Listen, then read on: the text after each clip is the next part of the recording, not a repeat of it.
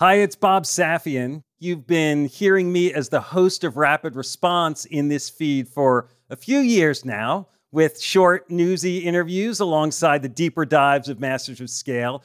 Well, I'm excited to share that Rapid Response is expanding into its own feed. We'll be putting out shows twice a week, focusing on the urgent issues that business leaders are dealing with in real time. So search for Rapid Response in your podcast player and subscribe to make sure you get all our episodes. I'll see you on the other side. Eric is the first visually impaired person that climbed all 7 summits. He called me, he said, I got married on the Shira Plateau and I want to go back and climb Mount Kilimanjaro again. So I said, great idea, I'm game. But then we said, why don't we take a blind person from all parts of the world? So we took a blind Japanese person. We took the first blind person from Africa to climb the mountain. Americans, an Austrian, 8 to the top.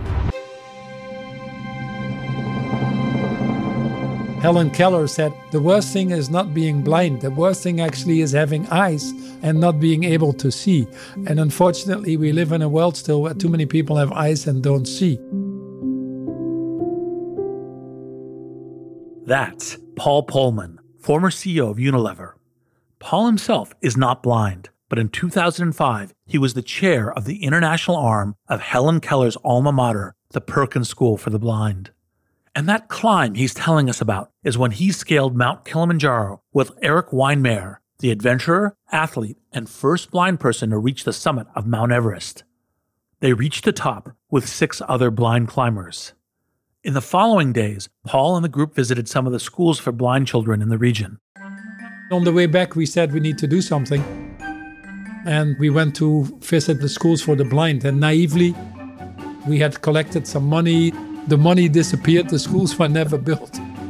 So I said we need to really do something else because the situation wasn't very good. And then Bill Ryder, who was running the American Braille Press and was one of the people with us, also blind, said, look in the cupboards. And there we found Braille machines that all had broken down. So we started the foundation called the Kilimanjaro Blind Trust, repairing these Braille machines. From this beginning, the trust grew to help with teacher training, supplying specialist materials, assistive technology, and internships. We go there, we see on the ground all these people working there, the teachers that work with the blind. If you hear a girl who's 12 and is born blind and wants to be a minister of education to change the country, or a blind person that wants to be a doctor because he wasn't treated well when he was born, it just keeps you humble. These initiatives don't change the physical reality of blindness, but they do redraw the boundaries that society can place on people with visual impairment. And this is an approach Paul has used throughout his career. You cannot change people's behaviors if you don't change the boundaries that drive people's behavior. Lots of CEOs are good people. They don't want more unemployment or more people going to bed hungry or more climate change. But yet they're behaving as if, and it's because of the boundaries around them, the short-termism of the financial market, the pressure of their board, that type of thing. As a leader, you need to know when to cross boundaries, but you also need to redefine them in order to make a lasting impact. This mindset is especially important when your scale journey falters. That's when you need to examine the boundaries that limit your business, and then reshape them to give you and your team a new sense of purpose. I believe redrawing boundaries not only opens your eyes to new possibilities, it will also give you a refreshed sense of purpose, which will propel you towards your goals. You got to have incredible talent at every position. It's like this huge push. There are fires burning when you're going home. Can you believe it? Such an idiot. And then you go back to, this is totally going to be amazing. There are so many easy ways. I'm supposed to know what to do. I have no idea what to do. Sorry, we made a mistake. But you have to time it right. Oops. Working out of a 3-bedroom apartment. Stuff that just seems absolutely nutballs. 10 years later, I'm like, well, that's just how you do it. We haven't made just how you do it. This is Masters of Scale.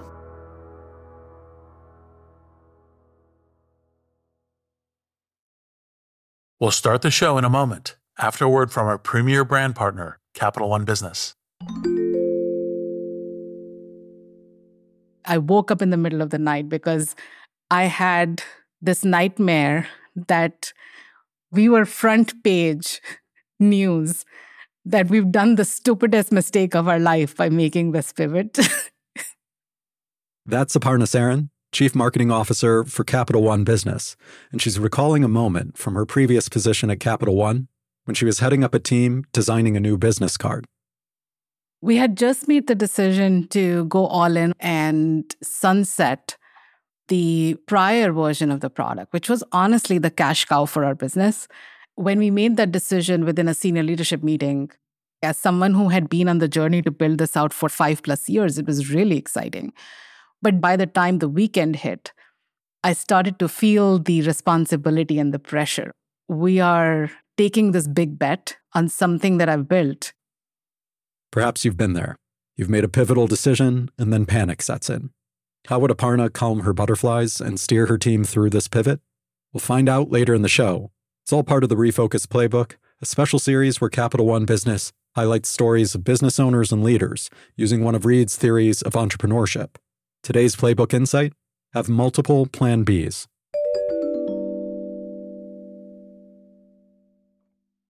I'm Reid Hoffman, co-founder of LinkedIn, partner at Greylock, and your host.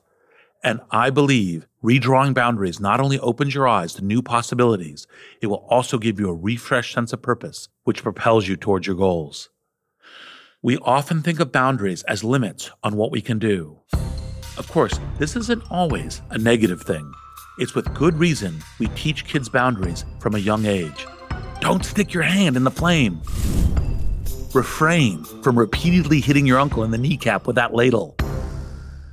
And we, of course, need to respect other people's boundaries when it comes to social interaction and behavior. Then there's the more obvious physical boundaries that keep us safe, like that fence around the lion enclosure.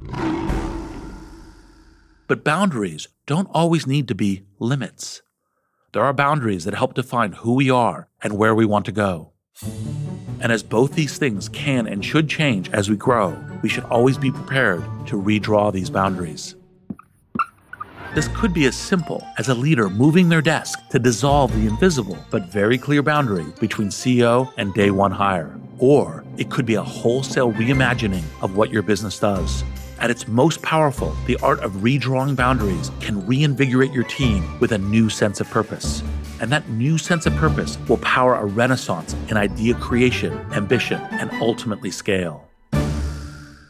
To illustrate this, I wanted to speak to former Unilever CEO Paul Polman because of his unrivaled success in instilling purpose in his teams by reshaping limits. Unilever is home to consumer goods brands as varied as Dove soap, Ben & Jerry's ice cream, and Vaseline, and sees an annual turnover close to $60 billion. When Paul took the helm in 2009, the company was reeling from the impact of the global financial crisis and years of lackluster performance. Paul famously turned the company around by redrawing the boundaries of the company's mission to emphasize sustainability and long-term growth. However, in his younger days, and by his own admission, Paul initially struggled to find a purpose of his own. Eventually, he fell into studying business and economics. When he graduated, he found himself without purpose. Economics wasn't really what got me up in the morning, if I may be honest. But I saw the emergence of an MBA program that hadn't come to the Netherlands yet. My English was very poor, it still is, but it was even worse then. So I thought, why not go to the US? Paul went to study at the University of Cincinnati, the hometown of the consumer goods giant Procter & Gamble. After graduating, Procter & Gamble hired him to work back in Europe. After a few years, P&G sent him to Newcastle, England, to head up a business they'd recently acquired. Now it happens to be that Newcastle, you know the expression bringing coal to Newcastle, but unfortunately, Reid, coal, shipbuilding, steel, they all had gone belly up. And this was the first time in my life that I actually saw second-generation unemployment. Paul discovered that his predecessor had redrawn the boundaries of his role to encompass more than just benefiting the company. He had gotten involved in the community. We were the biggest employer there. He was working with schools, with drug programs, educational programs. So this is what I call the pivotal moment in my life, where I became from half a person, focused on my family, my career, and frankly, the company more than anything else, to also discover that there's more in life. And to me, it was an awakening, not a day too early. That was really a growth experience beyond the company itself. The experience shifted Paul's perception of leadership, specifically the boundaries that defined his role as leader. And this had a surprising impact on Paul's team. I actually discovered one feeds on the other, and it also really gets reflected in not only the standing in the communities, but also in the engagement of your employees and all the other things. It's a clear example of how changing the limits that define your role can give an entire team a sense of purpose. And note how this wasn't at odds with the good of the company. It actually helped reinforce engagement, camaraderie, and ultimately the company's success, all while having a net positive impact on the wider community. I also want you to think about the impact this had on the next generation of leaders. Executive coaching is valuable, but there's too much emphasis on coaching the leader as an individual rather than as part of a team. But the wider role that Paul discovered in Newcastle, and which he then embraced, served as a kind of embedded executive training. All the leaders under Paul saw how widening the boundaries invigorated everyone, and they would mostly take this on board in their future leadership roles. Paul rose through the leadership ranks of P&G. By 2001, he was group president for Europe, based in Geneva. In 2006, after 27 years with the company, he decided to retire. However, Nestle CEO Peter Brabeck convinced Paul to take on the role of CFO at the company. This would be a significant expansion in Paul's experience. By his own admission, he was a marketing guy, not a finance guy. I could only gain experience from this and probably grow. So I accepted. But I asked him, give me 3 months. And in these 3 months, I really drank from a fire hose, because before that, I didn't know anymore the difference between an income statement and a balance sheet. But I quickly had to catch up. After his self-created CFO bootcamp, Paul joined the Unilever executive team at the Taj Mahal Palace Hotel in Mumbai to celebrate the handover from outgoing CEO Patrick Sesko. But as they were preparing to eat, tragedy struck.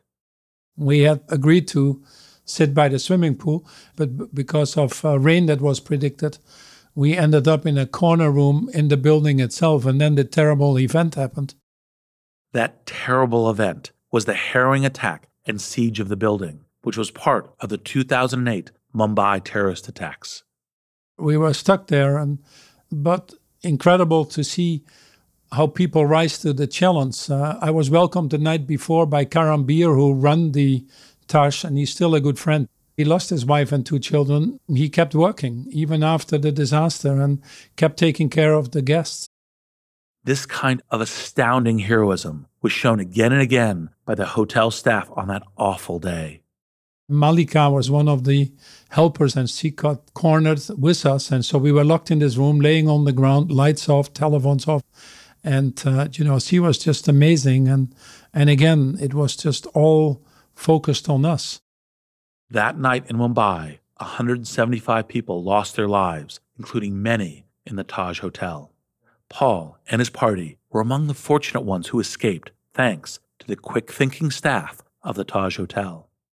So I realized that night a few things more than I've probably done in my life, that, how precious life is, but also the goodness of people.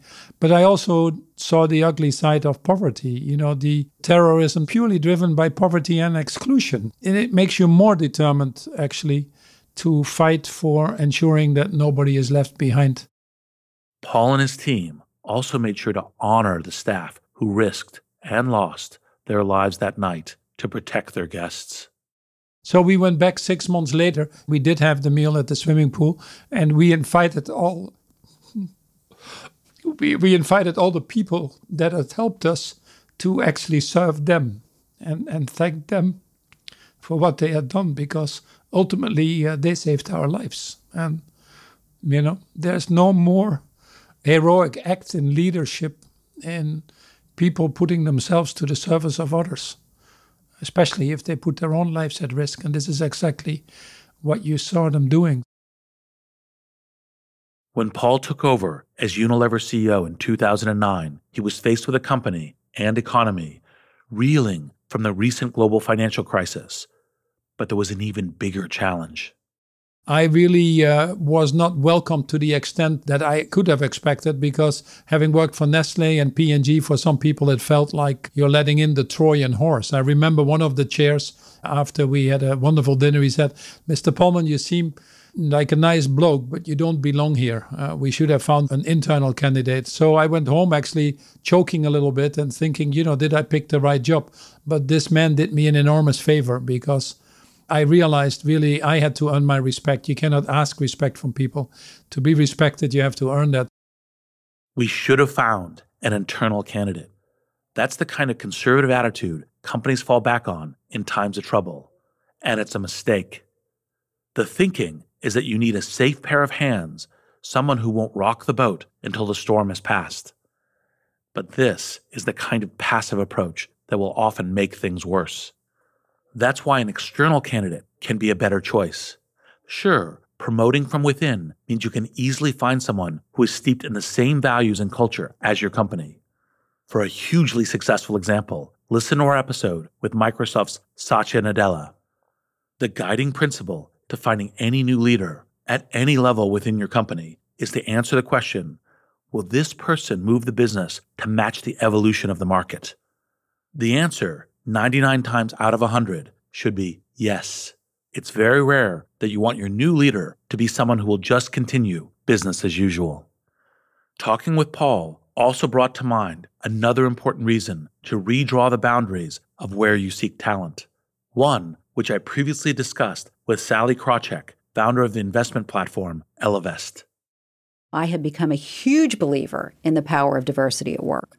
This is in part because I grew up in an industry, Wall Street, that calls itself a meritocracy that has given poor returns for shareholders through the course of a cycle for a long, long time, but yet continues on.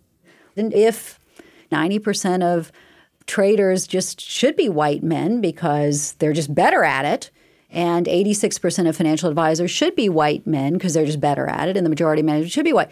They're better at it, so it's a meritocracy at work. Oh, right, except for that financial crisis, that thing. Do you know that for a long time after the financial crisis, diversity went backwards on Wall Street? Backwards. Oh, God. And it's actually not unusual for industries that go through a period of crisis where you circle the wagons. And what I saw was we'd love to promote this woman or this person of color, but we can't take the risk. So everybody reverts to their comfort and uses that excuse the fact that we're in the midst of this battle. You can hear more of that discussion in the Masters of Scale episode featuring Sally, titled Check Your Blind Spot. Someone from the outside of your organization is likely to have a fresh perspective, as well as a sense of purpose that is not bound by the company's established way of doing things. Paul knew this, and he wanted to drastically reframe the boundaries at Unilever in order to help the entire team rediscover their sense of purpose. But before he could do that, he had to break through the intense resistance to his appointment. We'll be back in a moment after a word from our premier brand partner, Capital One Business. There was panic that set in that night because I didn't want to let people down. We're back with Aparna Saran of Capital One Business. She was recalling the time she woke up in a cold sweat, terrified that the new product she had been working on might fail. So the next morning, she sat down and wrote an email. It was Sunday morning, and I said, you know what? I'm going to just share this with my peers. It was very emotional. It was sort of a cry for help. Aparna realized that if the new product didn't take off, she needed a plan B, preferably multiple plan Bs. I'm inviting them to be the thought partners so that we are mitigating as much risk as possible, and we have contingency plans in place as we make this move. You write something like this and your heart is pounding, should I send this? It was a super vulnerable moment for me. But then I was I'm going to just send this. What's the worst that'll happen? It can't be worse than being on the front page of the newspaper. So she held her breath and hit send. What happened next would surprise even her. We'll hear about that later in the show. It's all part of Capital One Business's Spotlight on Business Leaders, following Reed's Refocus Playbook.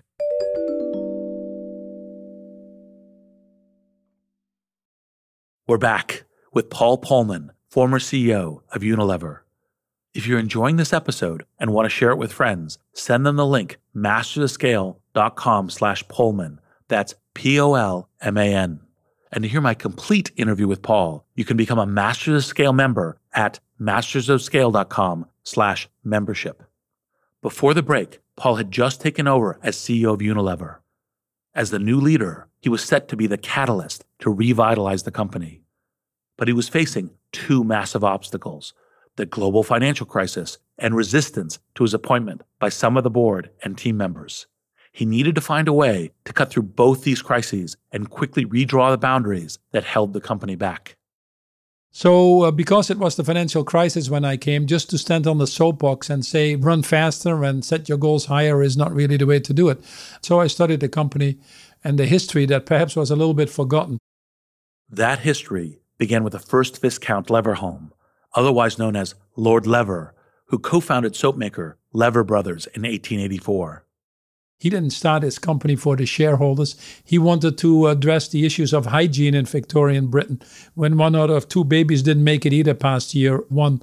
So he invented Lifebuoy or Sunlight bar soap, and that's how his story started. But always he built houses for the workers, was the first one in the UK, was installing pensions. In World War I, he guaranteed the jobs back and kept paying those people. That's why they had the highest number of volunteers. And then the more I studied him, the more I thought, why not go back to these values that really underpin the success of the company and make people proud again to be part of that and start to then build off that, the new values that we needed in today's society. Note how Paul went back to the founding roots of the company. He quickly saw that over the decades, Unilever had narrowed its boundaries. Originally, it had an expansive mission that knitted together social welfare and profits, and this had helped the company thrive for more than a century. But gradually, the company had narrowed the boundaries of its remit to short-term profit, and now it was struggling. With the financial crisis, the pressure was on to double down on the short-term approach and kick the original vision of Lord Lever even further out of bounds. So whilst most companies during the financial crisis started to hunker down and cut costs, etc., I really didn't have that option because we had come from that and we had already found out that you can't save your way to prosperity. So I had to grow, I had to invest, and that probably gave us a little bit of a head start. Paul was convinced he needed to broaden the boundaries of Unilever's mission and address the wider, long-term issues that threaten us all, but often aren't seen as being the concern of individual companies. And to do that, he made a move that has become boardroom legend. I stopped quarterly reporting. I stopped giving guidance. Over a decade later, this doesn't seem so extreme.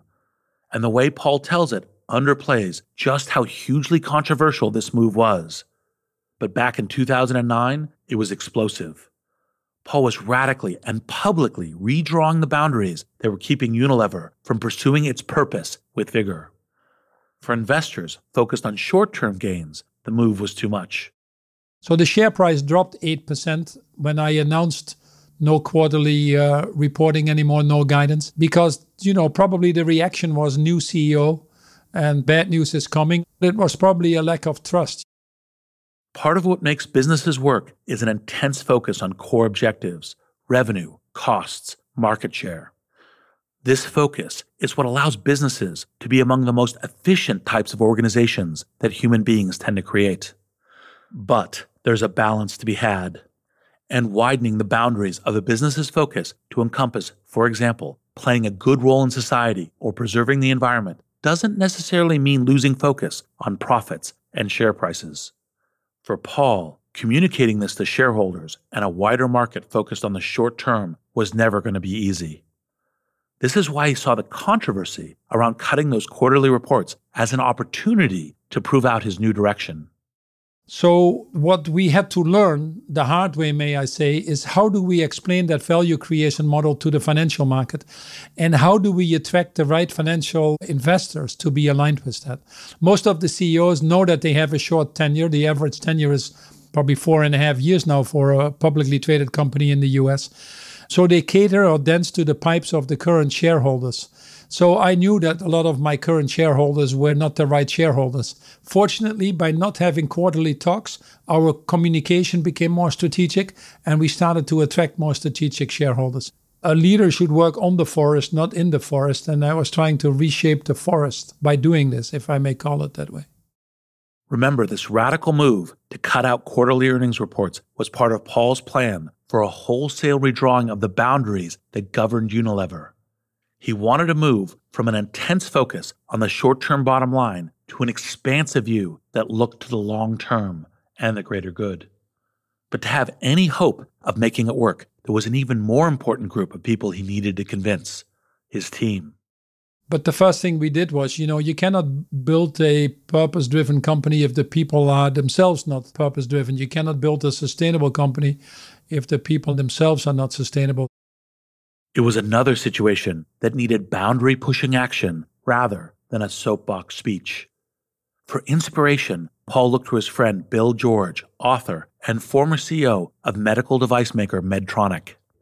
Paul recalled visiting a Medtronic pacemaker factory to study quality control methods.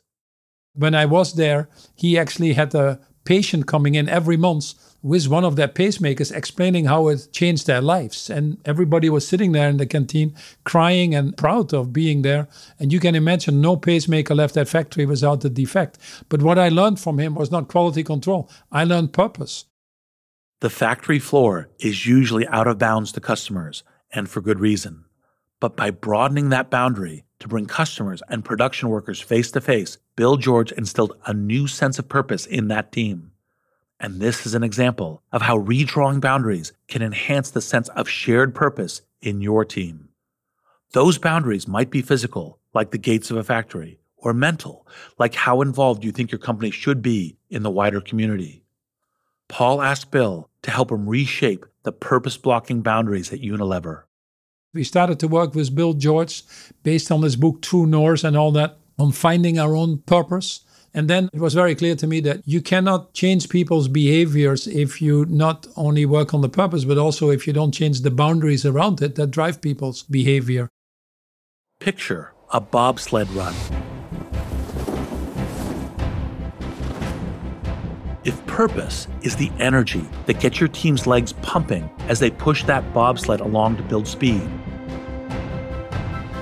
then the sides of the bobsled run are the boundaries that keep them on course and focused on their objective. Now, change your team's boundaries. That is, take that bobsled down a different run, and you can get somewhere new, though the sense of purpose that fuels your run stays the same. Of course, what should be fluid boundaries can, over time, become fixed. And in extreme cases, people can be thrown into disorientation when they're changed. Some people decided to move out of the company. Some people wanted different positions in the company. But collectively, we started in that process working on the company purpose. When you redraw boundaries, an unavoidable side effect is that you will exclude some of your current stakeholders. But this isn't a reason to compromise. In fact, it's a big part of redrawing those boundaries. The important thing to do is maintain your course. It's like laying down a new path through a forest. If you keep walking it, it will stay in place, embed itself, and eventually become a new feature. However, if you don't keep treading on that path, it will rapidly overgrow and disappear. So Paul kept treading that path. Stephen Covey in his book 7 Habits says, you cannot talk yourself out of things you have behaved yourself into. So I knew we had to behave ourselves out of it, and that over time the numbers would talk for themselves. Paul also redrew the boundaries governing compensation, aiming to weave purpose into the company identity and the identity of the team. Our longer-term bonus could only be earned if the short-term bonus was put into shares. And these shares had to be held for 5 years before they would pay out. And after the payout, you then still had to hold them for 2 years. Ownership was another boundary Paul reshaped to channel a sense of purpose. I also made everybody a shareholder in the company. I firmly believe in that. That's probably one of the most important stakeholders, and they should benefit in the success of the company. And we got a very high take-up of share ownership from everybody, from the factory worker up to the senior managers. It's not just the monetary, it's just feeling valued, being part of, which is one of the key human drivers. And actually you empower people by doing that. It wasn't just the boundaries around ownership of the company that Paul expanded. He also opened up the way decisions were made in the business. One of the things was to really bring decisions down to the level of where the knowledge is and trust people in that. And that can only come from strong values, which is that glue, if you want to, that builds that trust. Building that trust relied on a deep and lasting cultural shift, a shift that took years. But it would ensure that those redrawn boundaries would stay clearly outlined instead of disappearing into the undergrowth over time. The hardest thing, by the way, being that cultural change, which is a combination of values and behavior, and that takes a little bit longer. Many companies have great values, but the behavior doesn't match, and you get an Enron story or a Boeing or a GE or a Wells Fargo, but it takes 4, 5, 6 years to really ingrain that into that DNA of the company. So I think the first 4 or 5 years were tough, and a lot of cynics out there, and that's why you need a strong purpose, Reed. Because if you don't have that strong beacon, you can get derailed before you know it. Another key to Paul's plans for Unilever was shaping the boundaries around defining success to encompass more than just the quarterly balance sheet. Fortunately, because we were making this model of decoupling our growth from environmental impact, maximizing our overall social impact, putting these bold targets out there, we had to start explaining to the financial community why that was a good thing and why it needed to be seen by the cultural changes we were making, the talent that we were hiring, the structural changes that we were putting in place, the portfolio changes that we were driving, and why that was such an integral part of this. And the more we could explain that to them and link that to results, fortunately, we had 10 years of consistent top and bottom line results, outgrowing most of these years our competitive set, the more we built trust. But it took probably 4, 5, 6 years, also in the company. In 2012, then UN Secretary General Ban Ki-moon asked Paul to serve on a panel to set goals at the Rio Conference on Sustainable Development. We had 2.5 years of incredible listening to all parts of society, farmers, handicapped people, young people, people from different parts of the world. I saw the power of business and the private sector and how we could develop these goals, how it was quite an achievement to get 193 countries in to sign this agreement and to actually put themselves behind it. After helping set the UN's targets for 2030, Paul used them at Unilever to help redefine the boundaries of the firm's brands and instill each with a new sense of purpose. All of our brands got a mission to fulfill some of these needs as expressed in the Sustainable Development Goals. So that's how we got into building toilets as a core purpose and bringing self-esteem to women, protect our forests and our natural resources. But we saw that these brands that actually were more purpose-driven were actually growing faster and more profitable as well. And it became easier to explain to the financial markets that we were onto something. And the ball started rolling, and success creates success. After 10 years at Unilever, Paul left to focus more on breaking down these boundaries. He founded Imagine, the organization he set up to mobilize business leaders to tackle climate change and global inequality.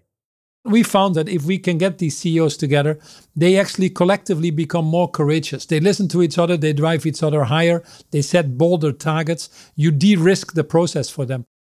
By reshaping these boundaries to encourage people and entities who may not normally work together to cooperate, Imagine helps scale a collective sense of purpose and bring it to bear on some of the world's most pressing issues.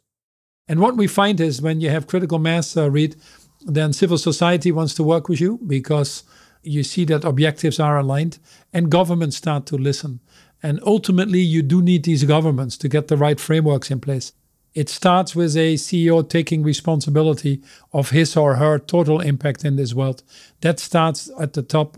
If a CEO doesn't have that strong sense of purpose and these values, it's very difficult to expect that the organization is going to have that. Paul explores how CEOs, leaders, and businesses can redraw traditional boundaries and play a more positive role in his new book titled Net Positive. It's not easy for CEOs to do all these things. They're actually held to higher standards by society now than they can achieve themselves. And it's difficult, especially at a moment when the political environment is not exactly conducive to addressing these issues. Companies are focused, accountable autocracies. In most cases, they have a single leader who takes responsibility when things go well and when things go not so well. But companies are also accountable to customers, markets, shareholders, governments, and society as a whole. These relationships are engaged and dynamic on both sides. Boundaries help us focus on our responsibilities and give clarity on our accountability. And this is why we need to be able to redraw the boundaries, not on a whim, but with a clear objective in mind. When we do this poorly, our boundaries will restrict our potential for growth and our ability to help each other. When we do this well, our boundaries will be dynamic and help us all achieve our goals, mission, and purpose. I'm Reid Hoffman. Thank you for listening. Masters of Scale is a Wait What original. Our executive producers are June Cohen and Darren Triff. Our senior producer is Jordan McLeod. Our supervising producer is Jay Punjabi. Our producers are Adam Skuse, Catherine Clark-Gray, Hailey Bondi, Marie McCoy-Thompson, and Christina Gonzalez. Our editor-at-large is Bob Safian. Our music director is Ryan Holiday. Original music and sound design by Eduardo Rivera. Audio editing by Keith J. Nelson, Stephen Davies, Andrew Nault, and Mike Gallagher. Mixing and mastering by Brian Pugh. Special thanks to Chris Ye, Elisa Schreiber, David Sanford, Saida Sapieva, Greg Beato, Adam Heiner, Emily McManus, Kelsey Capitano, Tim Cronin, Anna Pisano, Ben Richardson, Mina Kurosawa, Sarah Tartar, Charlie Meneses, Chineme Ezequena, and Colin Howarth. Become a member of Masters of Scale to get access to a year's worth of courses and content on the Masters of Scale Courses app. Find out more at mastersofscale.com/membership.